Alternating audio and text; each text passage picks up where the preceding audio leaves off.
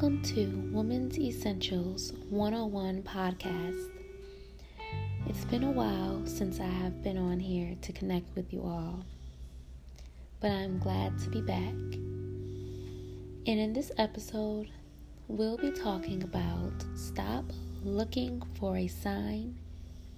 You can feel it.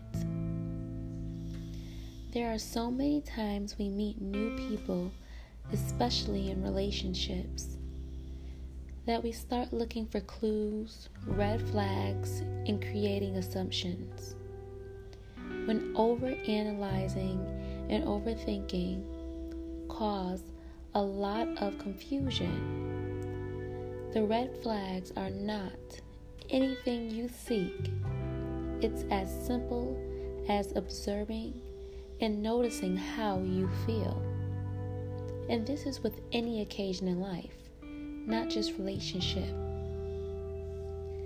When you have a gut feeling, question yourself, why are you feeling this way? Never seek validation of your feelings through someone else or their actions, because you can easily be deceived. The answers to your intuition is coming from within.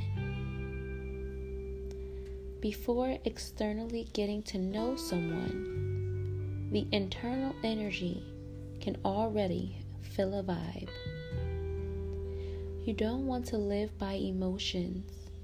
You use your emotions as an indicator in your life. People who have a hard time feeling a vibe or having a good sense of intuition are usually trying to fill a void or find themselves from other people and sources.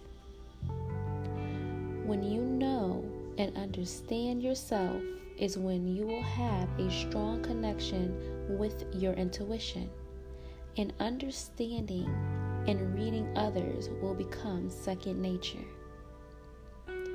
Speaking about the topic of signs, what I wanted to just say about signs is that don't take everything literal.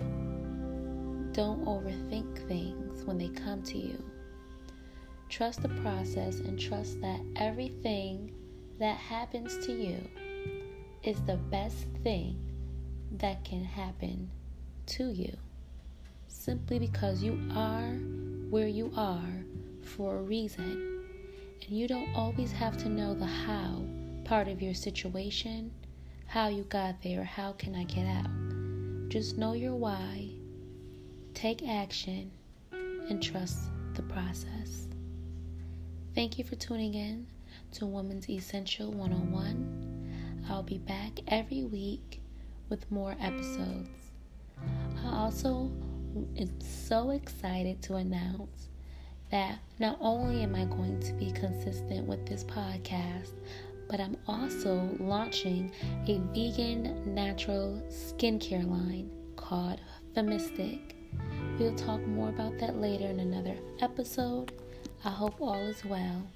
Take care. Until next time.